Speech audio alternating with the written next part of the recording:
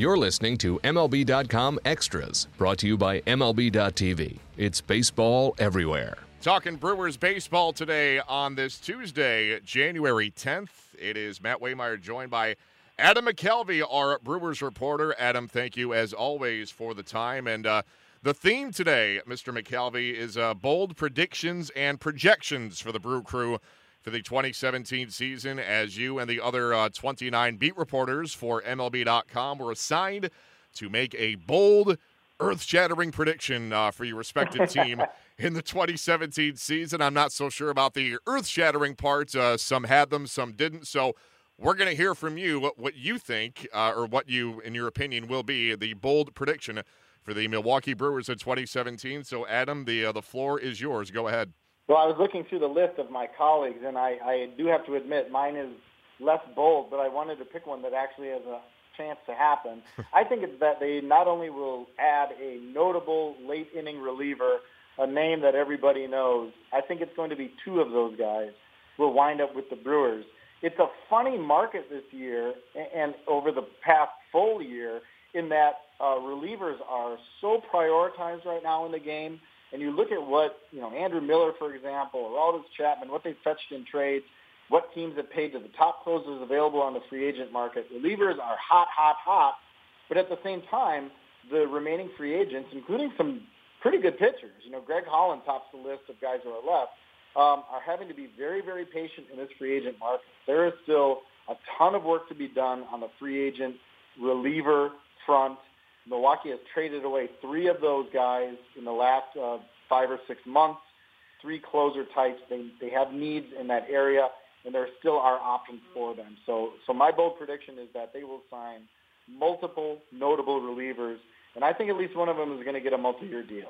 There you go. That is a bold prediction indeed, and like you said, it's a whole new era that we're embarking on in Major League Baseball, where at one time you would, break the bank and shell out crazy prospects for elite starting pitching, but now it's almost as if the starting pitching is an afterthought, and the bullpen is where it's at. Just get your starter through 5 and then turn it over to the guys in the pen and lock it down 6 through 9. That's what the game has become, and that's why we're seeing all these crazy dollar signs and prospect hauls for elite relievers, and that's where it's at. So bold prediction right there from Adam McKelvey. And Adam, now we're going to transition into the other projections for the Brewers in 2017. So let's lead off with this as we go from relief pitching to starting pitching as we focus on Taylor Youngman.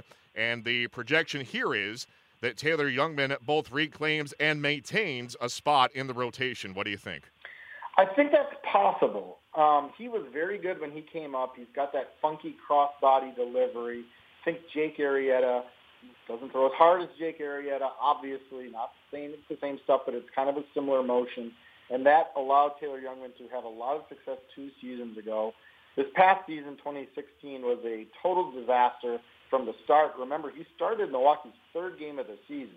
So he was squarely in their plans for this year, fell out of favor, ended up all the way down at AA, partly because the Brewers' AAA situation is not ideal in Colorado Springs for pitching. But I think a lot of people have written off Taylor Youngman, especially when you look at a Milwaukee rotation that finished the year with 6 starters and not counting Youngman among them. All of those guys are back. They have some depth in this area. They also have some prospects coming in players like Josh Hader, the left-hander, Brandon Woodruff, the right-hander, and Jorge Lopez, the former top Brewers pitching prospect, another righty. Those guys are inching towards the big leagues. And I think for all of those reasons, Youngman is getting, pushed out of a lot of people's minds. But if you look at what their teams' needs are year to year in terms of the number of starting pitchers they need to get through a season, you can certainly see a scenario where Taylor Youngman gets a chance to start a game, 2, 3, and then it's just a matter of can he make the most of that opportunity. So I think that there is a possibility, despite the crowded rotation picture at this moment, that Youngman is able to make a series of starts for this team, and whether he has success. Yeah, he'll have to battle, no question about that, but the talent is there. He's proven it before, if it was an albeit small sample size, but we know he can do it. Hopefully 2017 is the breakthrough for the young, promising Taylor Youngman. Adam, a name that Brewers fans might not be terribly familiar with yet is Mauricio Dubon. He is the stud shortstop that the Brewers got back in what many people are already calling a heist with the trade with the Red Sox as they sent Tyler Thornburg to Boston. One of the guys they got back in that deal was Mauricio Dubon. Travis Shaw obviously also came in, should take over third base for Milwaukee this season. But Dubon is a guy, like I said, as a Red Sox fan, personally, I've followed him for a couple of years. He's going to be something else. So I want to ask you for projection number 2. Mauricio Dubon makes his Major League debut in 2017. Is that a possibility? Possibility, but I'm going to put this one in the unlikely category. He's 22 years old. He won't be 23 until mid-July. He also plays for a team that has a pretty good shortstop in Orlando Arcia, who came up last year as the Brewers' top prospect. They are very much committed to him as the shortstop of the future. And I think a player like Dubon, if he does get up to the big leagues, it's going to be because he's an incredible athlete and he's very versatile and he can play multiple positions. But I think at this point, when you're talking about a 22-year-old with the ceiling that he has and the high hopes that he brings, I'm not certain the Brewers are going to be tremendously eager to move him off shortstop. I think they're going to want to play him at shortstop as much as possible and see if he can stick there. So for that reason alone, I think he has a chance to spend the full season in the minor leagues. He could reach AAA this year. That is, certainly after being at AA last year, that's a real possibility. But I think it's much more likely that he spends the year in the minor leagues. Yeah, I think that's a lot of people's guess is that 2018 will be the ETA on Mauricio Dubon. But, boy, he's got all the talent in the world, and that trade could one day be seen as quite the thievery on the part of the Brewers. But, again, time will tell. Adam, projection number 3. The Brewers will regret letting Chris Carter go after leading the NL last season with 41 home runs. What do you think here? Well, this is a tough one because it all depends on what Eric Thames does. The decision to let Chris Carter go after the Brewers gave a 3-year deal to Eric Thames coming over after 3 really huge seasons in South Korea. The projections that are coming out on Thames are extremely promising.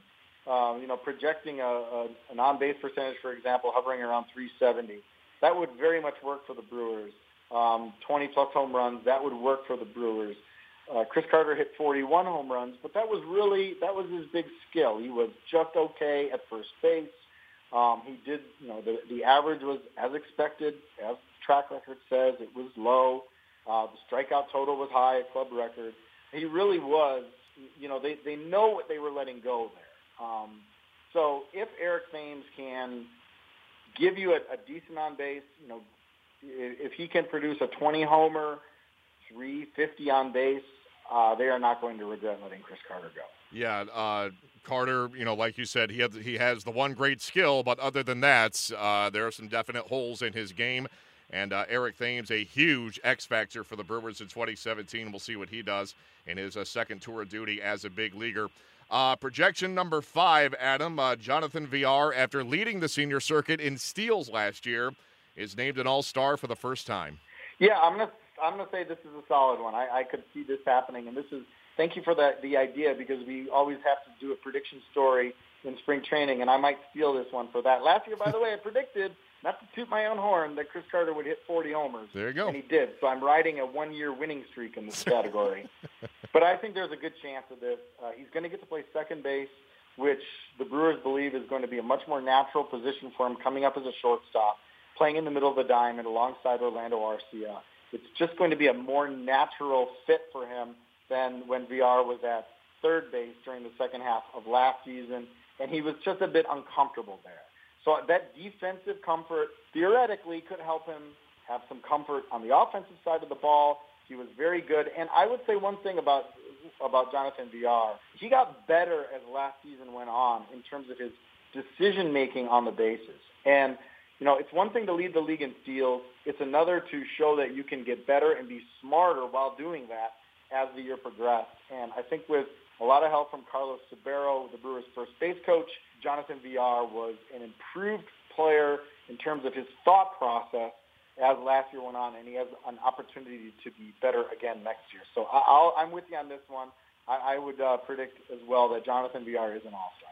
Yeah, one of baseball's quieter success stories in 2016. Hopefully he can build off that for 2017. Adam, to wrap up here, simply the Brewers finish above 500, yes or no? I'm going to say no. I'm going to say that they're not quite there yet. Now, this one last year, my prediction was way off because I had conversations with people about the possibility of the Brewers losing 100 games last season. They did not lose 100 games. They were better, I think, than most people thought they were going to be, going 73 and 89 with some good individual success stories. I think next year could be around that same area. Maybe they're a 75-ish win team.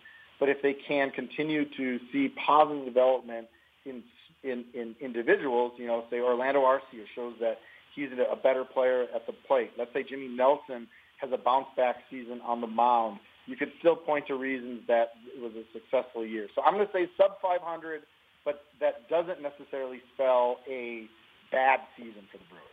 Yeah, agreed. Progress can be made, even if it's not completely reflected in the one-loss column. We'll see if the Brewers can take another step forward here in 2017. That's a good place to wrap this one up on this Tuesday afternoon. Adam McCalvy, our thanks to you as always. We'll do it again at this time next week. In the meantime, it's Matt Waymire signing off for MLB.com Extras, Milwaukee Brewers. MLB.tv Premium, the #1 live streaming sports service, is celebrating 13 years. Watch every out-of-market regular season game live or on demand in true HD. Real-time highlights, live look-ins, pitch tracking widget, and more. MLB.tv Premium includes a free At-Bat 15 subscription. Watch live baseball on over 400 mobile and connected devices. Watch at home, in the office, or on the go every night on every device.